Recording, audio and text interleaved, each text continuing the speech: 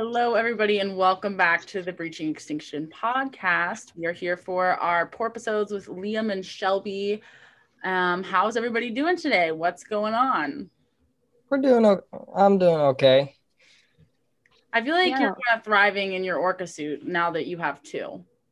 Yes, I definitely have to. It's 80 degrees outside. So I mean, I'm kind of used to this heat at this point just because of. Hold on one second. Is that the car?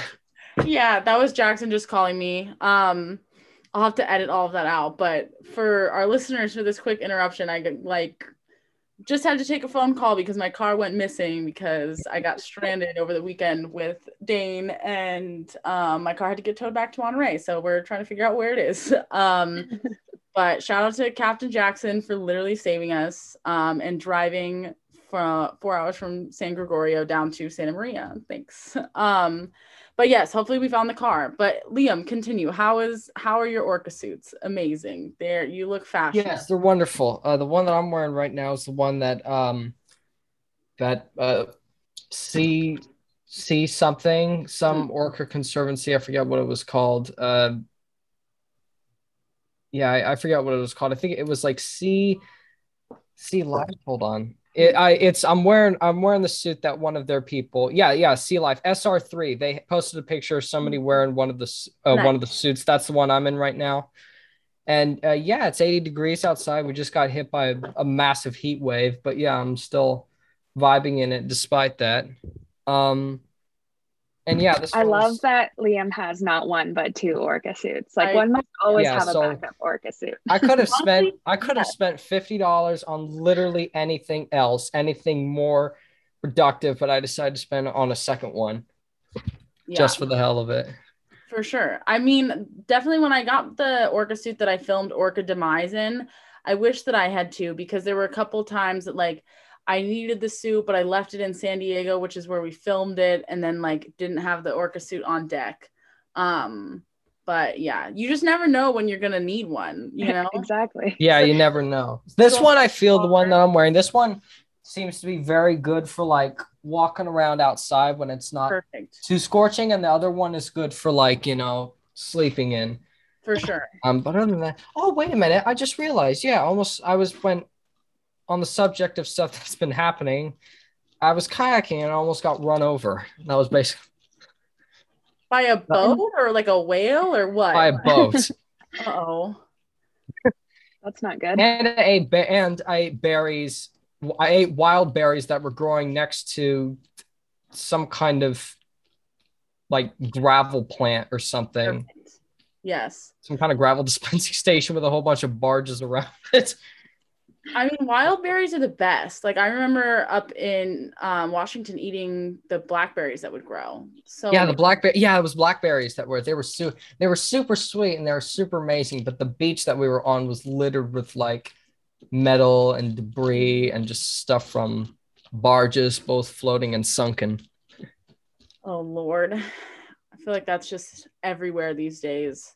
How about you, Shelby? What's new? How's it going? It's good. In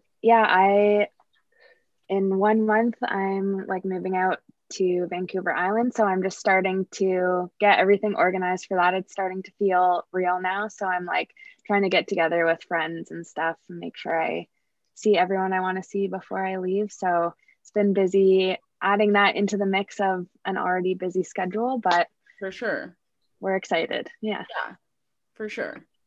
That's awesome. Well, I'm excited for you to move. I want to come visit. I'm going to be in Washington October 17th through the 21st. Oh, yeah. I'd love to come visit as well. Yes. Definitely come visit. I think I'm planning to meet up with Kendra and Fred. I think Gloria is going to be around as well. And then I have some friends that I worked with on Orcas Island that I'm going to meet up with too. So maybe you guys can come. We can just have like one big whale party. But it's the same time of the Friday Harbor Film Festival because I'm hoping, I don't know if they've confirmed the lineup, but there was talk of Co-Extinction being in that lineup. Co-Extinction made the finalist. They're one of the finalists. Yeah, that's super exciting. I'd love to go see that. Yeah, money. Pretty stoked. So are you coming to Canada or they're going to Washington? Well, I think just because COVID restrictions are possibly becoming a thing again, I think we're gonna play it by ear. I was gonna try to go up there, maybe for like a day or something. But we'll see. Maybe it would be a lot easier just because I'm only there for like a hot second on the islands, just like a couple days in and out. And I have lots of people that I want to see. So I'm hoping they can meet me there, but we'll just play it by ear, see what happens. Yeah. No, I was just saying that I'd love to come up there and visit, like all of us, we together for have some kind of party thing. It would be nice. I just like met a bunch of whale people at the LA ACS like all day whale watching trip that they had out of Santa Barbara, and that was so fun. Like I love whale people. It's amazing. I like the sightings were decent. And it's funny, I was talking to my friend from Newport about this because like they don't really have a ton of whale sightings, and being from Monterey, I'm all spoiled and like, it was all right. We saw them come up. We did see orcas. We saw the CA 39As, and they were in Monterey on Monday, and then we just saw them in Santa Barbara on Saturday. So that's awesome. That's like that is really awesome. Yeah, just like yeeting across the ocean like that. Yeah, and that's cool that they did like one big tour for all the whale people. Like that sounds like a good time. It was. And I'm hoping we'll do one here in Monterey because there's some like new movement in the ACS here. So I'm hoping that like they're gonna plan some more stuff here in Monterey. So that would be sick. But it was great. That was like my first all-day trip. I've never done an all-day trip, like a formal all-day trip. I'm used to spending 14 hours on the water, but like we're not docking. Broken up. Yeah. But yeah. Okay, so we were gonna start with a little icebreaker, and then we got sidetracked. Because why not start with an icebreaker? But and all of our listeners, I'm sure, are dying to know, if you were a vegetable, what kind of vegetable would you be? Oh God. Oh, you want me to go? Yeah, give me a moment. I'm trying to. Oh shit. Okay. I was gonna say a carrot. Okay. Because I feel like they're very diverse, because you can like eat them raw and they're like all crunchy, or you can like cook them, you can make them sweet. They are good for your eyes, which is obviously important for whale watching. Yes. So that's why I was gonna say carrot. I'm gonna say asparagus, which is just what I actually had today. Asparagus, just it tastes great whether it's raw or cooked. I feel like it goes well with everything. And even though it only has one really notable side effect, or I think it's prestigious and classy, and I like it. It's classy. Okay, my caption is coming. It sounds like the car is at the place, but I have to go look after this. So hopefully we'll find my car. This is going to be the most edited Porpoisode I think we've ever done, with all the phone calls. Maybe by the end we'll know where my car is. Yeah. Oh yeah, that'd be interesting. We just end it on like a third or fourth interruption, and it's where you put in a little thing at the start, like stay tuned to find out if we find Erica's car. If we find Erica's car that just decided to quit in the middle of the road. In the middle of the road. It was great. Yeah. Okay, so you're an asparagus because you're classy. We love it. I love that you consider asparagus classy. Nice. Yeah. I feel like I'm gonna be inspired by Shrek and say that like I would be an onion, because lots of layers. Yeah. Just go in a lot of dishes. Very versatile. Complements things well. I feel like there it is. That's amazing. They bring out the emotion. That's amazing. Yeah, they bring up the emotion. That too. Yes. Yeah. Awesome. So now that we covered the important topics of what vegetables all of the co-hosts are going to be, then now we can move on to other important topics. So if you guys tuned in last episode, you would know that we are doing a series of reviewing books, but this season we are going to be focused on Endangered Orcas, The Story of the Southern Residents by Monica Whelan Shields. So we're doing 2 chapters a week. And this week we did the first 2 chapters, which are titled, let's find them here. Chapter 1 is a complex species, different kinds of killer whales, and then 2 is living in a close-knit community. So this is part of the first part, called Understanding Killer Whales. I'm really stoked to be rereading this book because this was one of the first books that I picked up when starting this project and like learning about the Southern residents. I remember it being a really great resource for me and like leading me to a lot of other things.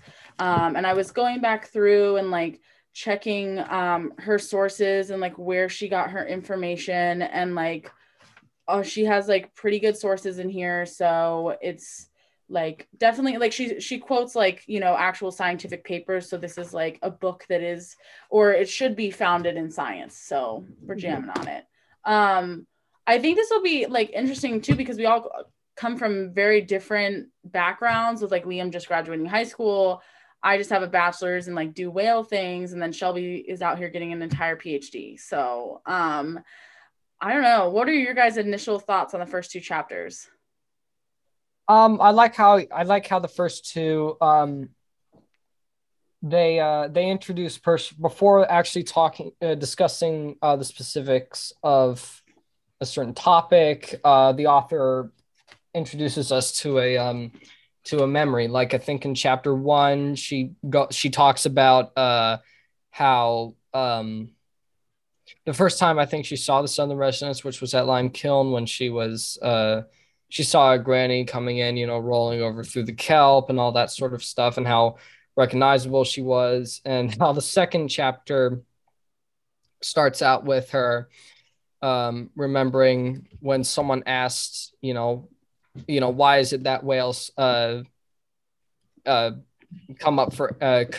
basically come up to the surface, and shouting just a bunch of things at the whales, like, oh, you know, is that the blowhole? You know, why is it doing this? Why is it doing that? And yeah, sort of it all leads into a certain like topic. Like for that second one about, you know, why someone asking why the orcas do what they do, it then led into listing off the basics of what they do. You know, they're conscious breathers.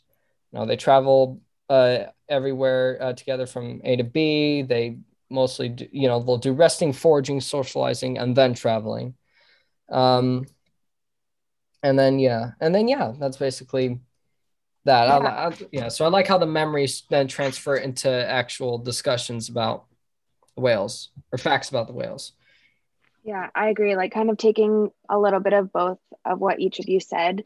I think it's a really great introduction book because you're getting the history of the evolution of the killer whales and great facts about them, but it's not too dense of information. Like I find it still an enjoyable read while also learning lots at the same time. So I really enjoy her writing style, and I just think that's what makes it a great introduction book to someone looking to get more into orcas and learn more about them. Yeah, that was kind of my thought too, is I feel like this is very easily digestible. Like anybody from any kind of reading level could pick it up, and like I definitely think the combination of like her sharing facts about the orcas plus like personal experiences, it like brings in that personal touch that, you know, I think can help people to connect a little bit better. So yeah, all those the memories, not just her memories, but also memories of other people.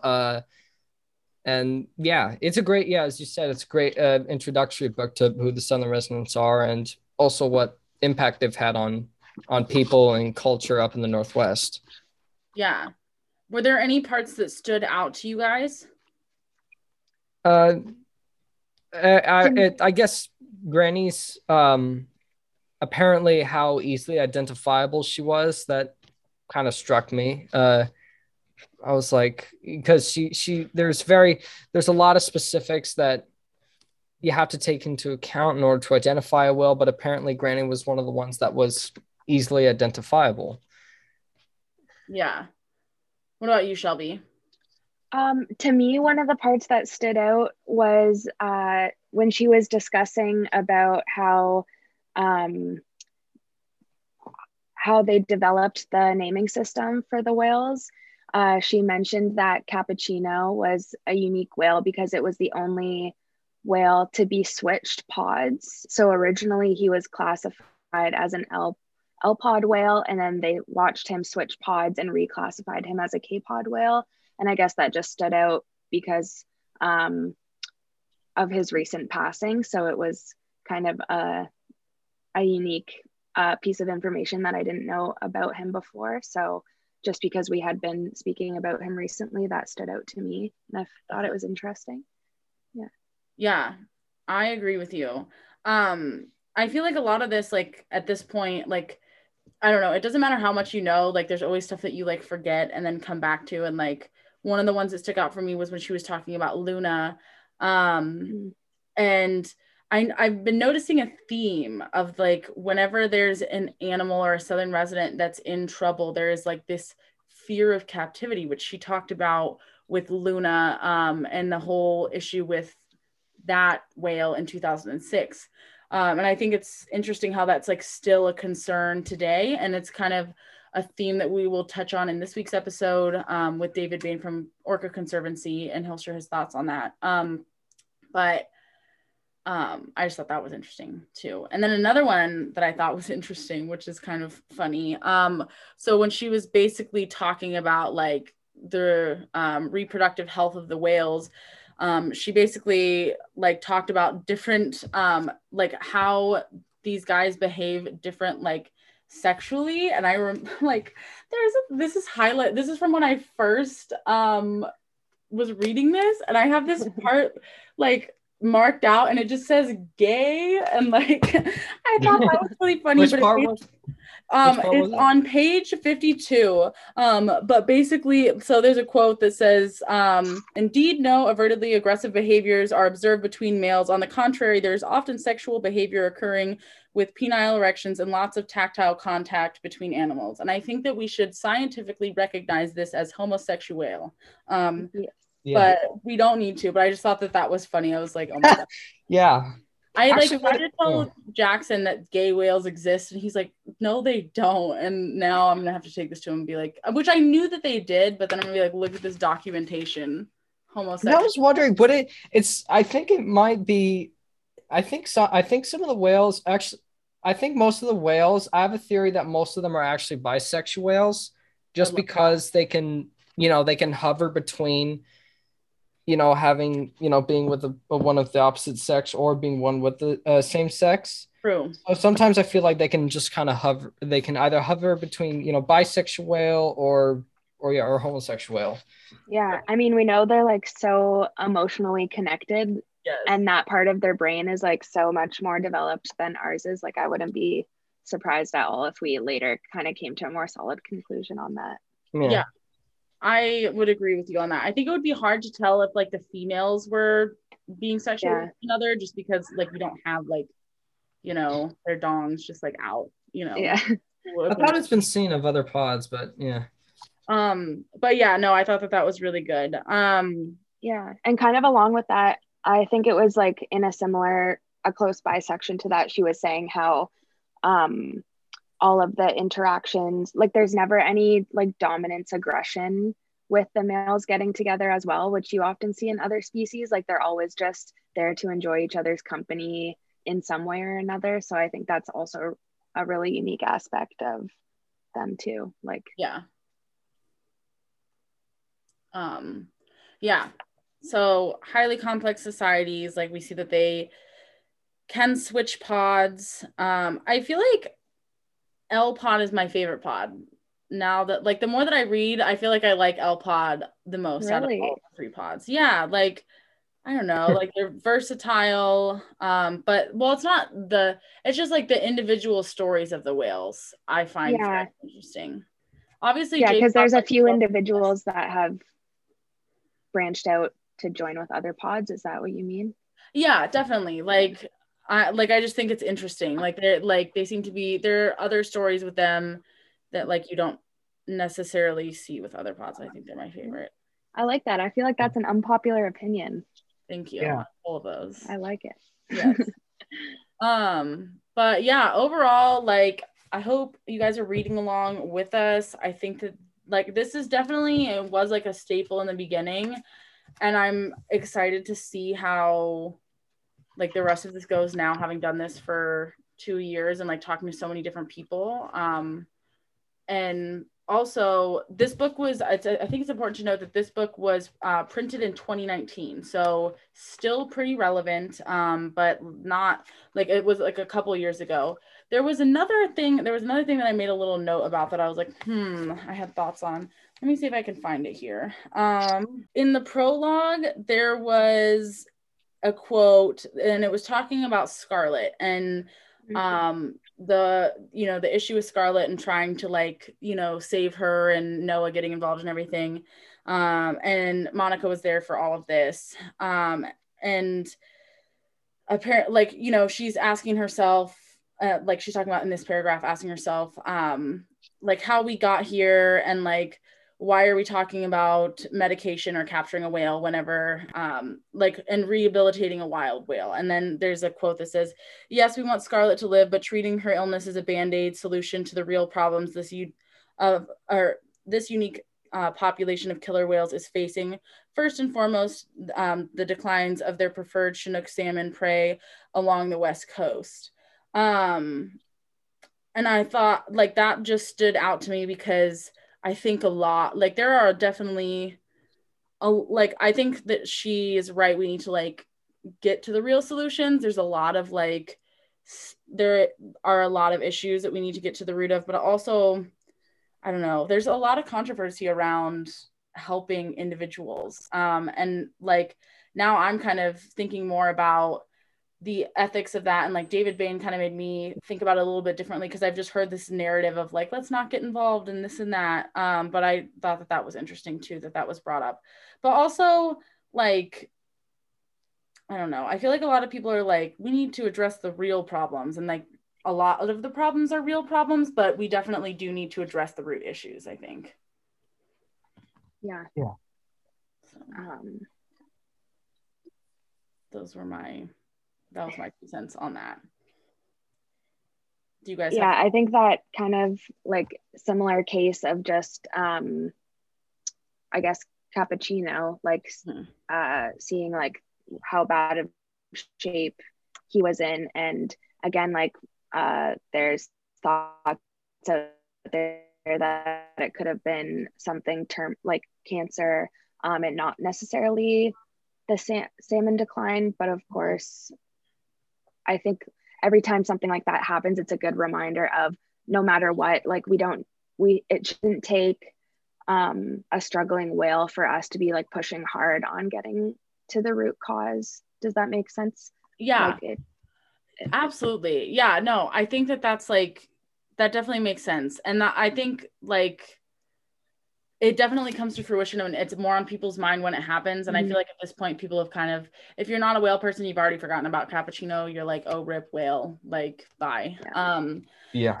So yeah, I definitely think it's interesting. And like, I don't know, I'm kind of wondering, like, I feel like if, given how small the population is, depending on, well, there's so many factors. Like, I don't know if it's worth it to get involved or not get involved, because like, the pros to that is like, obviously we see the grandmother effect coming into play of like grandmas teaching babies how to do things, and then, them passing that along. And then obviously if we have like a reproductive animals, like of a reproductive age, we would want to keep them around. So it's interesting because like we could go in and potentially do more harm. And I think the biggest thing that stops like people from doing that is this fear of captivity. If something goes wrong.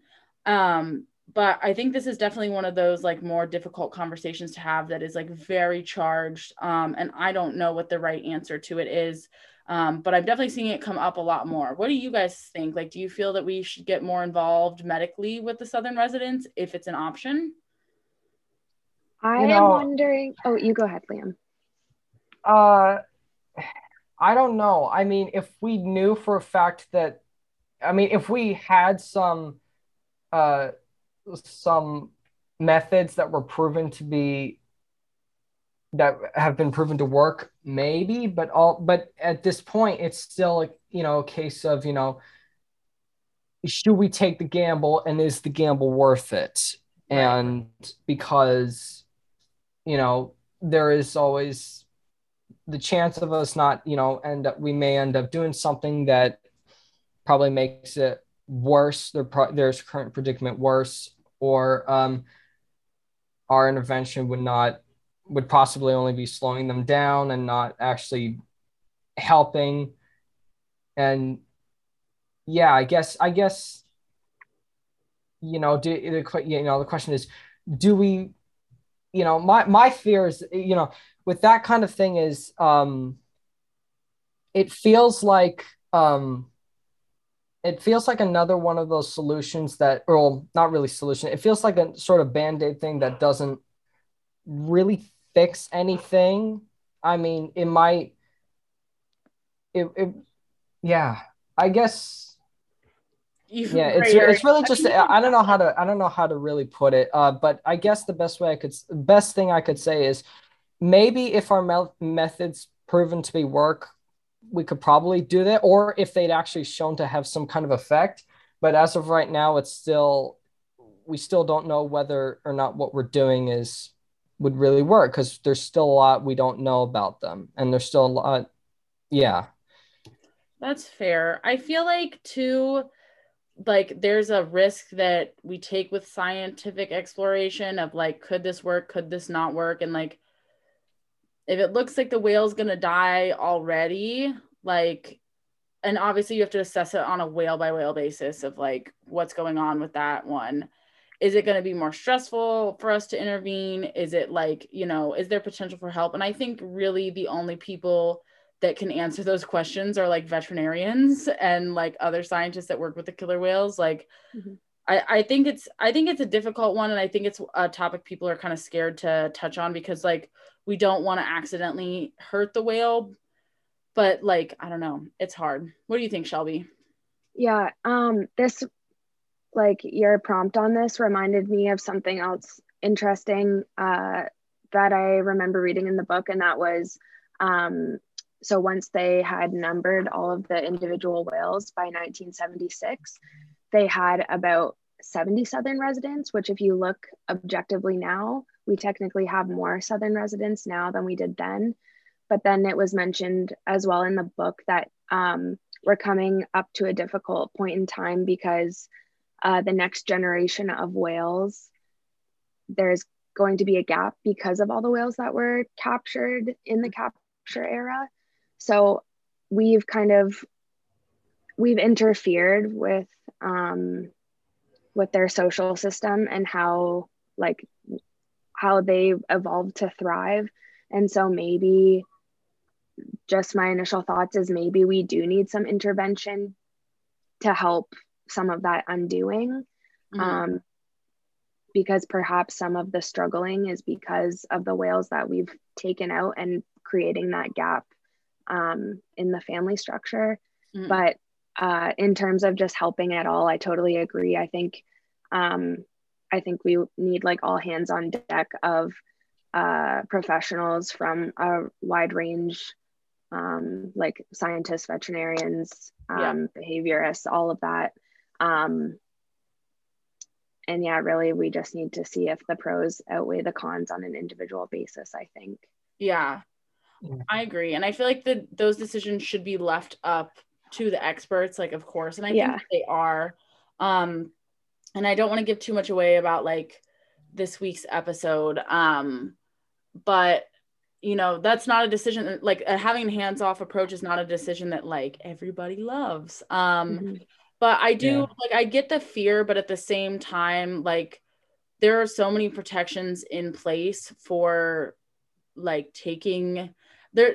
I don't think it's legally possible for a southern resident to be taken and put into SeaWorld or another place like that. Mm-hmm. I think like worst case scenario, they end up in a sea pen up at like the whale sanctuary that Lori Marino runs, which she literally has studied the neurobiology of animals, or like of cetaceans, and has designed this based on all of her research. So, it seems a bit more credible than like sending them somewhere else. So I think it's hard. Obviously, we don't want the animals like to be in captivity, but at the same time, like if we could save one with the population being so small, like it could be worth it. So yeah, exactly. One whale could make the world of a difference. Literally, like imagine if it's a female whale, she goes on to have 5 babies. Like you never know. Yeah. So Yeah. Yeah, but I'm excited to read the rest of this. Do you guys have any final thoughts? No, not really. No? Yeah. Cool. So we will be finishing part 1 next week with chapters 3 and 4, which is the world of sound, and then personality, emotions, and culture. So join us next week, and maybe we'll have an update for you on where my car is. Thanks for being patient, everyone, with all the interruptions in this episode of Where's Erica's Car and homosexuals and should we medicate whales. Okay. Yeah. All right. Bye, everybody.